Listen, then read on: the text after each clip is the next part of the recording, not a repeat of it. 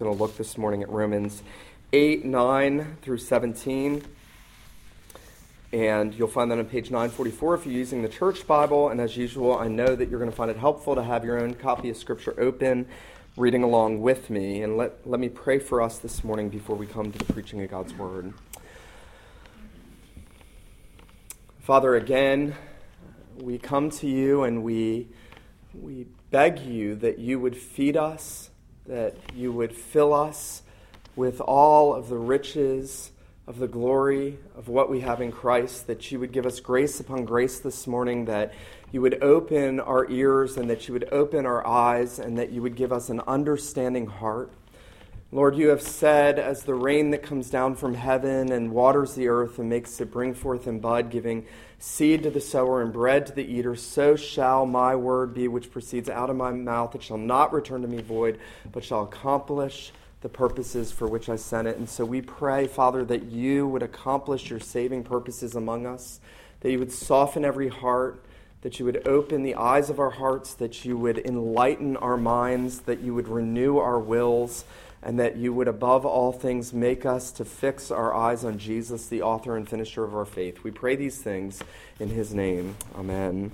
Romans chapter 8, beginning in verse 5, Paul says, "Those who live according to the flesh set their minds on the things of the flesh, but those who live according to the Spirit set their minds on the things of the Spirit. For to set the mind on the flesh is death, but to set the mind on the Spirit is life and peace. For the mind that is set on the flesh is hostile to God, for it does not submit to God's law. Indeed, it cannot. Those who are on the flesh cannot please God." And now our text. "You, however, are not in the flesh, but in the Spirit, if in fact the Spirit of God dwells in you. Anyone who does not have the Spirit of Christ does not belong to him. But if Christ is in you, although the body is dead because of sin, the Spirit is life because of righteousness. If the Spirit of him who raised Jesus from the dead dwells in you, he who raised Christ Jesus from the dead will also give life to your mortal bodies through his Spirit who dwells in you. So then, brothers, we are debtors, not to the flesh, to live according to the flesh. For if you live according to the flesh, you will die. But if by the Spirit you put to death the deeds of the body, you will live. For all who are led by the Spirit of God are sons of God. For you did not receive the spirit of slavery to fall back into fear, but you have received the Spirit of adoption as sons, by whom we cry, Abba, Father. The Spirit himself bears witness with our spirit that we are children of God. And if children, then heirs, heirs of God and fellow heirs with Christ, provided we suffer with him, in order that we may also be glorified with him." The grass withers, the flower fades, but the word of God endures forever. Well, over the years, Anna and I have remarked at different times and in different settings about how oftentimes children who have been adopted start to look and act like their adoptive parents. Not just mannerisms and things that they say and what they like, but even their physical appearance at times seems to conform to the parents who have adopted them. And there's something that happens in a home where God has brought an adopted son or daughter and he unites them together, and all the fears that somehow that child is not as much a child as a biological child start to go away, because the child is conformed to the image of the parents in many respects. We've actually told friends of ours to whom that's happened that we thought the daughter or the son was looking like the mom. And they would say, lots of people tell us that. Something unique and something wonderful that seems to be happening in adoptive homes. And I think that's a helpful illustration for us, especially as we look at what the Apostle Paul is going to talk about here when he talks about the Christian having the spirit of sonship. Paul has sort of waded us into this subject. You almost don't even notice that he's brought us into it.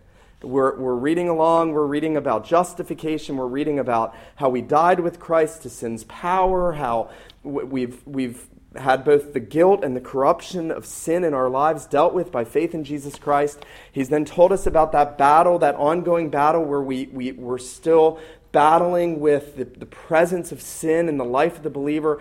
And then almost imperceptibly, Paul sneaks and shifts into this subject of the role of the Holy Spirit in the life of the believer, and he does it in the most nuanced and subtle of ways, and there are so many layers of what Paul is actually doing here theologically that a quick reading of Romans chapter 8 would never yield for you the depths of what is actually there. And I believe that one of the overarching things that Paul is pressing in as he continues to talk about the sanctified life of the believer in the world is the role that adoption into God's family plays in conforming the believer into the image of the Son of God. Paul's going to do this. He's going to draw this parallel. He's going to say, you have the spirit of sonship, the Spirit of Christ, and then later in the chapter he's going to say that God is conforming us into the image of Christ. So it was the Spirit who was in Jesus who now indwells believers, and the Spirit of Christ, the Holy Spirit, the third person of the Godhead, now dwells in believers, and he is the one actively conforming us and making us look like the Son of God and like God's children. And so everything from Romans 8, 9, through 17, and I would argue even the rest of the chapter, really deals with what difference does adoption make in your life, that you have been adopted into God's family, that you have the Spirit of the Son within you, the Spirit of adoption within you. And Paul is going to argue, and this is so important to get, Paul's going to argue throughout the rest of this chapter, not only is the Spirit making God's people holy, not only is he the one by whom we are able to put sin to death, but that one day he is going to raise our bodies up and we're going to realize the full adoption, and we are going to look like Christ, and we are going to look like the children of God, not only spiritually, but even physically. Paul is going to move through this whole chapter, and the goal, the ultimate goal, is the Spirit raising us up. Notice what he says. Notice how he says this in verse 11. In verse 10, he tells us that our body is dead because of sin. We'll come to that, what I think that means. But notice verse 11, if the Spirit of him who raised Jesus from the dead dwells in you, he who raised Christ Jesus from the dead will also give life to your mortal bodies through his Spirit who dwells in you. And notice then he goes on, and we'll see this next week, that he goes into a whole theology of adoption and resurrection. And that what we are even now waiting for is the resurrection of our bodies, so that the full glory of being adopted into God's family will be realized and perceived when that happens in our lives. And we'll be freed from the body of sin and corruption, and we will be transformed just as Jesus had a transformed body. I want us to see this morning three things. First, I want us to consider the indwelling of the Spirit of the Son. Secondly, I want us to consider the leading of the Spirit of the Son. And finally, the witness of the Spirit of the Son. The indwelling, the leading, and the witness of the Spirit of the Son. Well, notice there in verse 9, Paul has already brought us into this world in which we realize that all men and women are either in the flesh or in the Spirit.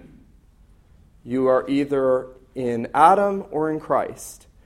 You are either in the flesh, dead in sins and trespasses, in your old unregenerate nature, or you are in Christ, alive in the Spirit, living in the sphere of the Spirit, living in life and peace because the Spirit is in you, in contrast to living in death because you're in the flesh.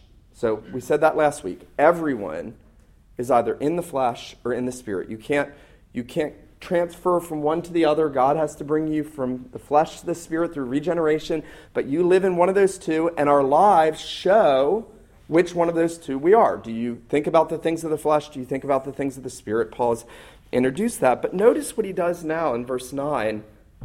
He begins to talk about the indwelling of the Holy Spirit. He says, you are not in the flesh, but in the Spirit, if in fact the Spirit of God dwells in you. Now, if that was the only verse we took this morning, I could give you a whole theology of what it means that God indwells his people. The Bible says that you are the temple, the church, is the temple. And when God came down in the cloud, the glory cloud, and filled the temple, and the Shekinah glory indwelt the temple, that was prefiguring the Spirit of God coming down, that Christ pours out the Holy Spirit on his people, that we are filled with the Spirit, that the Spirit lives in us, that God comes and makes his home with us. And Paul, almost in a throwaway verse, says, you're not in the flesh, but you're in the Spirit, if in fact the Spirit of God indwells you.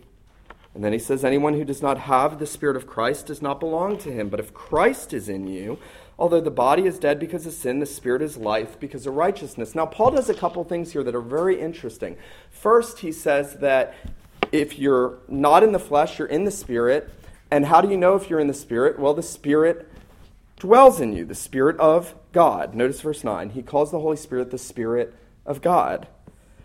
And then in verse 9, he calls the Holy Spirit the Spirit of Christ. And then in verse 10, he says, if Christ is in you. Notice that transition. If the Spirit of God dwells in you, if you have the Spirit of Christ, if Christ is in you. Now, let me say this, and this is very difficult theologically. Paul is not blurring the distinction between the persons of the Godhead. He's not saying there are not three distinct persons. Jesus did not become the Holy Spirit.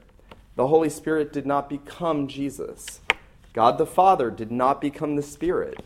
The Holy Spirit does not become God the Father. But in the work of redemption, and this is so much deeper and more profound than probably any of us realize, in the work of redemption, because of Jesus receiving the Holy Spirit from his in the virgin birth, all the way to his resurrection at every point, is a fascinating study. If you ever want to read a helpful chapter, Sinclair Ferguson has written a chapter called The Spirit of Christ. It's the absolute greatest explanation of what we're going to consider here about the indwelling of the Spirit of the Son. That in order for you to be indwelt by Jesus, in order for you to have Christ in you, in order for you to be adopted into God's family and filled with the Spirit of Christ, Jesus himself had to be conceived in the womb of the Virgin Mary by the Holy Spirit coming upon her as he did, hovering over water at creation, bringing forth new life. He brings forth the Lord Jesus Christ in the womb of the Virgin, and then his public ministry at 30, the Holy Spirit comes down upon him and anoints him as prophet, priest, and king.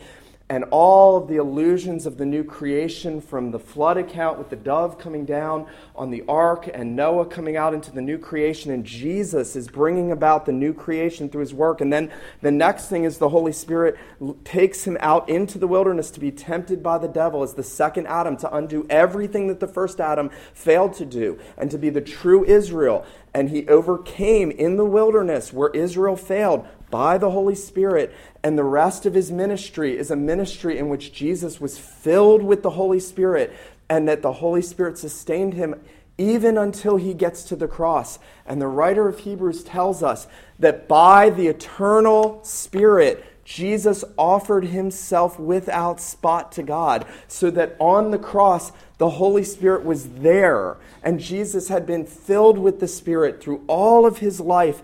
And then Paul, as if to say, if that's not enough for you to understand the greatness of what you have, let me just talk about the Spirit's role in the resurrection of Jesus. So, from the conception to the resurrection of Jesus, the Holy Spirit is at work in the Son of God, enabling him to complete the work of redemption so that you can then have that work applied to you when Jesus, in his resurrection glory, ascends to the Father, and he has the Spirit in the fullness of the Spirit, so that he can then pour the Holy Spirit out on all his people in all of his glorious power, and he is formed in them. You know, it's remarkable. Though the Holy Spirit and Jesus are two distinct persons in the Godhead, yet in the work of redemption, it's as if they're one and the same. Jesus actually says, my love I give you, the Spirit will give you my love. My joy I leave you. The Holy Spirit will come. He will give you joy. I am the truth. The Spirit will lead you into all truth. Jesus says, I am the Comforter. I'm going to send you another comforter. I'm the helper. I'm going to send you another helper. And so what the Spirit does in the work of redemption is he glorifies the Son and he applies the finished work of Jesus Christ to all of God's people by coming and indwelling them. And here's the amazing thing, and do not miss this. It was necessary for all of that to happen first to Jesus before it happens to you. And then when you've experienced the indwelling of the Holy Spirit, you are experiencing in part what Jesus experienced in the days of his flesh, and you will realize the full goal of the indwelling of the Spirit. Notice what Paul says, verse 11, if the Spirit of him who raised Jesus from the dead dwells in you, it's a big if, because he's not in everybody, right? That's very clear. There's a lot of ifs in these verses. You need to be examining yourself. If anybody doesn't have the Spirit, Christ is not in him. But if he is in you, if the Spirit who raised Jesus from the dead dwells in you, he who raised Christ from the dead will also give life to your mortal bodies through his Spirit who dwells in you. So, the end result of the indwelling of the Holy Spirit is that one day you will experience bodily resurrection and you will be made into the image of Jesus Christ. The Apostle John can't even explain this, but he says, we know we're children of God now. We have the Spirit of the Son. We don't know what we're going to be, but we know that when we see him, we'll be like him because we'll see him as he is. So the Apostle John says that one day, believers, this should be your great hope, that you don't have to go to the gym anymore and still gain weight and hate your body and hate the sin in your body and hate everything else that's decaying and corrupting and corroding and aging and passing away, and you don't have to grapple anymore with the sin that you just keep living in and you keep struggling with and that you hate if you're a believer, but that one day God is going to raise you up and you're going to have a glorified body like Jesus by the same Spirit that raised Jesus from the dead. Paul can't even seem to find adequate illustrations to explain this. In 1 Corinthians 15, he is groping for anything, and he says it's sort of like how one star differs from another in glory, so is the resurrection body, and like a grain falling in the ground and then becoming something else, but it's still the same thing, but it's glorified, and it's amazing, and you're going to be conformed, he says in 1 Corinthians 15. He says that the life-giving Spirit who is Christ in the work of redemption dwelling in you is going to give life to your bodies and is going to glorify them. That's the goal. Notice this. Notice verse 22 of this chapter. Paul says, we know that the whole creation has been groaning together in the pains of childbirth until now. Great verse for Mother's Day. The creation wants to give birth to the new creation, and it's groaning. So all of creation, it's not what it's going to be. It's going to become something new because of what Jesus did in his resurrection power. And notice verse 23, not only the creation, but we ourselves who have the first fruits of the Spirit groan inwardly as we wait eagerly for adoption as sons, the redemption of our bodies. I want to ask you this morning, do you ever think about that? Anyone who is indwelt by the Spirit of God is groaning inwardly, waiting for that day of freedom from this body of death, for that resurrection glory and the adoption as sons. That's what a Christian feels inside. They don't want to be what they are right now, even though they are vastly better than what they were before they were in Christ. They want to be what Christ has for them, what the Spirit indwelling them is going to do for them. So we have the Spirit of the Son indwelling us. Every believer has Christ in them. This has massive implications, secondly, for what Paul tells us about the leading of the Spirit of the Son. I said many, many months ago, and I looked for this quote and couldn't find it, but William Still had a very powerful quote where he said, every time a believer sins, we are bringing Jesus into that sin with us. Every time a believer sins, we are bringing Jesus into that sin with us. I heard a theologian recently say this. I'd never thought of this. He said, and Paul says this in 1 Corinthians 10, I believe, that if a man goes into a prostitute, if a believer goes into a prostitute, that he is bringing the Lord into that sin. So the point is that it's impossible for someone indwelt with the Holy Spirit to say, okay, Holy Spirit, I'm going to put you over here, and I'm going to go do this thing over here for a little while. That's not how it works. You can quench the Spirit, you can grieve the Spirit, you can sin grievously against the Holy Spirit, you can sin against Christ, but if he indwells you, it is impossible for you to say, I'm not going to be indwelt for a time, I'm going to put the Holy Spirit out of me, and then I'm going to go over here and sin. We bring him into sin with us.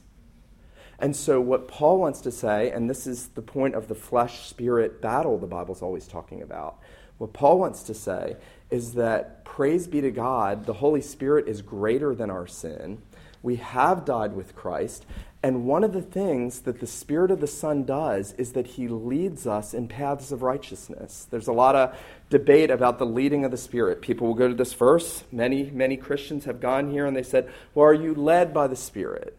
Do you know what it is to be led by the Spirit in some sort of mystical, the Spirit's leading? And Paul just clears that right away. Notice what Paul says. Paul says in verse 12 that the leading of the Spirit of the Son is his leading into holiness. Notice this. So then, brothers, we are debtors not to the flesh to live according to the flesh. For if you live according to the flesh, you'll die. But if you live by the Spirit, you put to death the deeds of the body, you will live. For all who are led by the Spirit of God are sons of God. So Paul is saying that one of the things that the Holy Spirit does is he is always leading the people that he indwells to pursue holiness. He's always leading them to pursue holiness. Clearly, that doesn't mean that we don't sin. But it means that we hate. We hate our sin. We hate it so much, we want to mortify it. We want it, in the great book, John Owen, The Mortification of Sin. That's not a word that we use today. We want to murder our sin. We want to murder it. One of the most powerful thoughts I've heard recently, Sinclair Ferguson was reflecting on this passage. He said it's impossible. He said if you want to know how heinous your sin is, you don't go to Mount Sinai to see where God condemns it. You go to Mount Calvary where he deals with it. And he said it's impossible for you to stand at the foot of the cross and say, my Jesus, I love you, and I love you, my sin too. It's impossible. That's an impossibility. So all of us are either love sin or we love Christ. We're either in the flesh or in the Spirit. If the Spirit's in us, he is helping us to mortify that sin, to put it to death, because when we see what it costs the Son of God, how can we not say, my sin, I want to be rid of you. I want you out of my life. How can we not say that? How can we not want to put sin to death if we see what it costs the Son of God to pay the debt before God to reconcile us? How can we look at what Jesus Christ did, mocked, beaten, bruised, bleeding, crown of thorns on his head? How can we not want to put every sin to death in our life? Another great quote I heard recently, if you're going to be willing to put one sin to death in your life, you have to be willing to put all sin to death. So none of us can say, well, yeah, this is bad, I'll get rid of this, but I'm going to hold on to this sin. We can't do that. If you're going to be willing to put one sin to death, you have to be willing to put all sin to death. And I think, notice Paul gives us this big general statement, doesn't he? He says in verse 13, if you live according to the flesh, you will die, but if by the Spirit you put to death the deeds of the body, you will live. Listen, nobody, I want to say this as carefully but as forcefully as I can this morning, nobody in this place will go to heaven if you are not mortifying sin.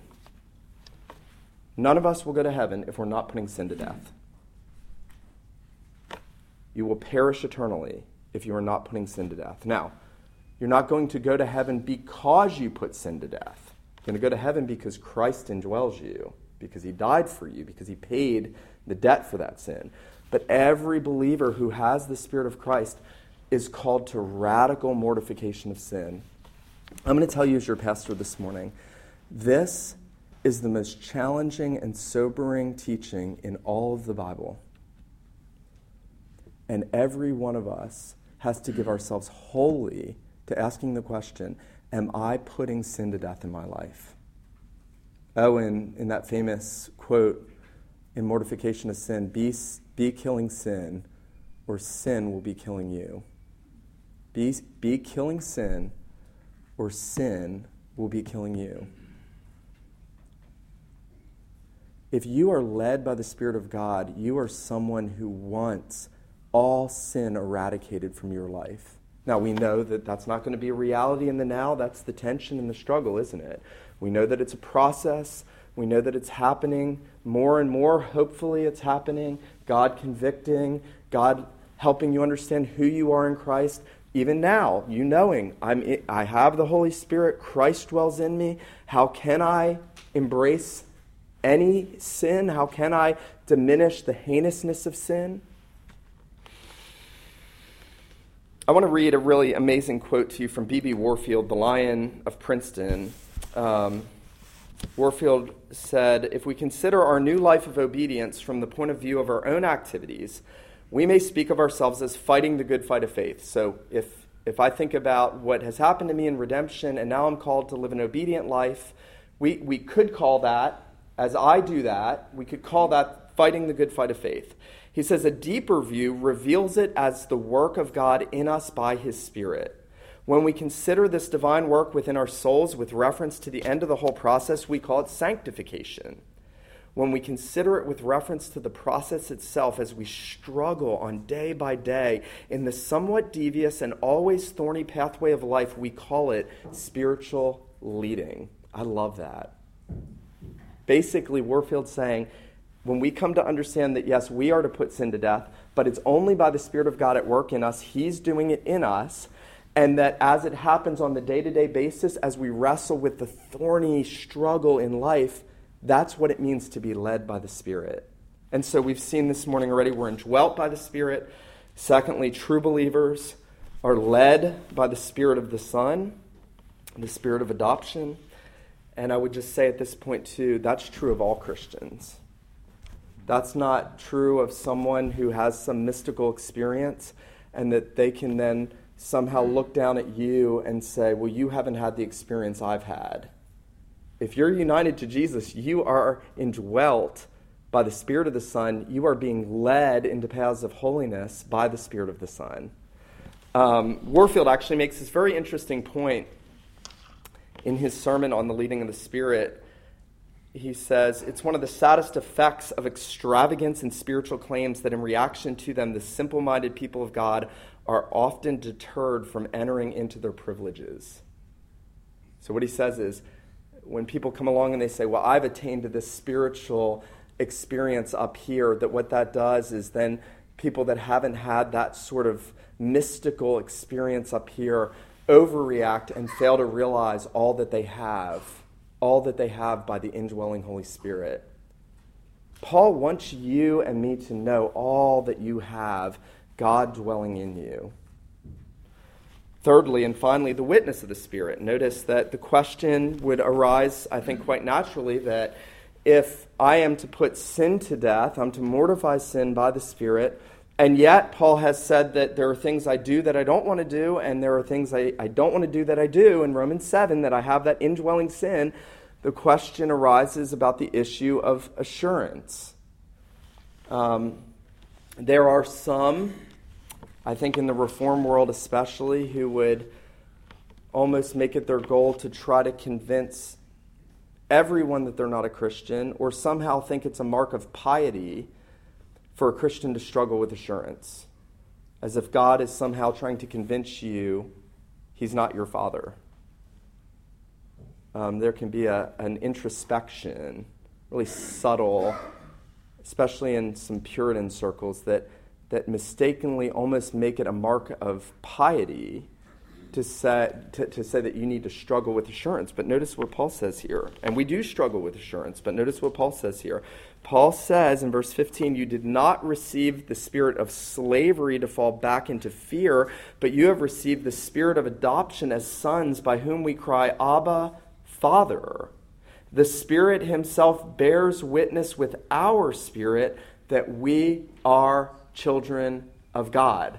So God has given us the Spirit of his Son, not only to indwell us and in order to raise us up and glorify us. He has not only given us the Spirit of the Son to lead us in paths of righteousness, but he has given us the Spirit to bear witness with our spirit that we are children of God, so that we can cry out from our hearts, Abba, Father, just like Jesus did in the Garden of Gethsemane, when as he pressed forward looking into the cup of wrath that he had to drink for us, he said, Father, he said, Abba, Father, not my will but yours be done. And on the cross, the first and the last words that he spoke were, Father, forgive them, and Father, into your hands receive my spirit. And there is no greater blessing, let me say this morning, there's no greater spiritual blessing that we can have personally than to know in our souls that God is our Father and that we are his children. There is no greater blessing. I perish the thought that my sons, though I am very sinful, I perish the thought that they would ever not cherish the fact that I love them as their Father. That is a unique privilege that God gives believers by putting the Spirit of his own beloved Son in them. Think about this. The Spirit who indwelt the Son, who heard from his Father under the glory cloud on the Mount of Transfiguration, you are my beloved Son in whom I am well pleased. And who heard at his baptism, this is my beloved Son, in you I am well pleased. The Son who perfectly gained the Father's acceptance as the God-man for his people gives that Spirit that was in him through his whole life to his people so that they know they are accepted in the Son. And so the Spirit bears witness, not by some sort of warm, fuzzy inner voice saying, you're a child of God, but making you know and love the Son who is accepted, who dwells in you, and knowing that he dwells in you now and that you will dwell with him, and that you pray for a greater outpouring of that Spirit, and that you want more of his influence in your life. And as you see him working in your life and helping you put sin to death, he is bearing witness that you are a child of God. That all of those things become evidence.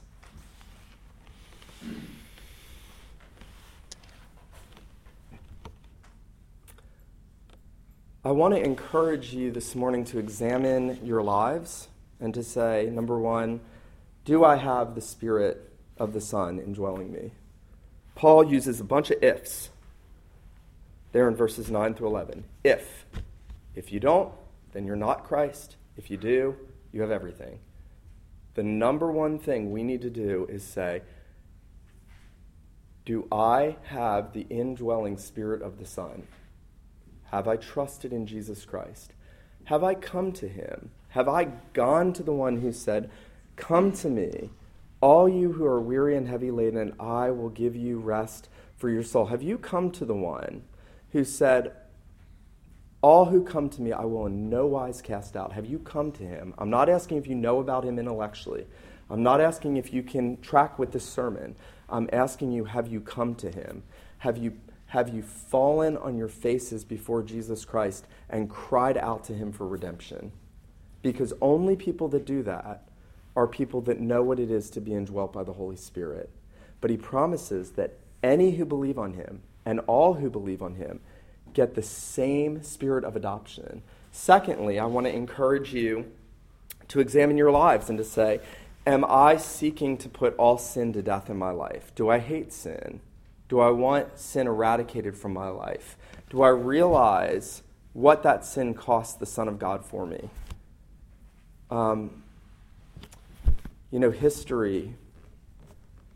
History is replete of examples of multitudes of churches full of people that never do that. They hear the call, They see it in the scriptures. They do absolutely nothing. History is full of churches, of lifeless churches, of people not pursuing holiness. Let me tell you this morning, I don't want this to be a comforting sermon. This is not meant to be completely comforting. This is meant to challenge us to say, am I mortifying sin in my life? That should not be comforting to me unless I see fruit of it in my life. And I see God giving me grace and the desire for it, and I'm praying for it, and I'm pursuing it. And even if I see that battle going on, the Spirit is leading me forward. Is He leading you forward in holiness? And then finally, I want to encourage you that if you are in Christ, know that God is your Father and that you'll never be anything but a son or a daughter. And that's the most beautiful thought in all the world, that if you're in Christ, God is your Father and you will never be cast out. Jesus said, a son remains in the house forever, not a servant. So if you have been adopted into God's family, if you have the Spirit of the Son, God is your Father, and the privilege you have, you get to call on the infinite, almighty, infinitely holy God, and you get to say, Father, my Father, like a child coming to the most loving and tender parent that they could ever imagine. You know, I know we've talked a lot about God as Father on Mother's Day, but I think there's an application here. There's an application that if you're a believer, you have the Spirit working the image of the best parents in the world into you. You belong in the most loving home, and you have parents who are committed to your holiness more than you are. It's always been a great thought to me that God is committed to my holiness more than I am, just like I'm committed to Micah, Eli, and Judah's development more than they are. Very imperfectly, God very perfectly is committed to making sure that we are being made into the beautiful image and likeness of His Son, Jesus Christ. That's holiness, Christ-likeness. Let him who has ears to hear this morning, let him hear what the Spirit says to the church. Let's pray. Father, we do pray that we would know the indwelling and the leading and the witness of the Spirit of your Son. We pray, Father, that if any here have never come to you, Lord Jesus, we pray that you would draw them, Father, that you would bring them to a place of seeing that they need the indwelling, mortifying Holy Spirit in their life. We pray, Lord Jesus Christ, that you would give those of us who are filled with the Spirit a greater measure. We pray that we would know His influences, freeing us from sin's power and giving us that sweet, comforting assurance that we can cry out, Abba, Father. We pray these things in Jesus' name. Amen.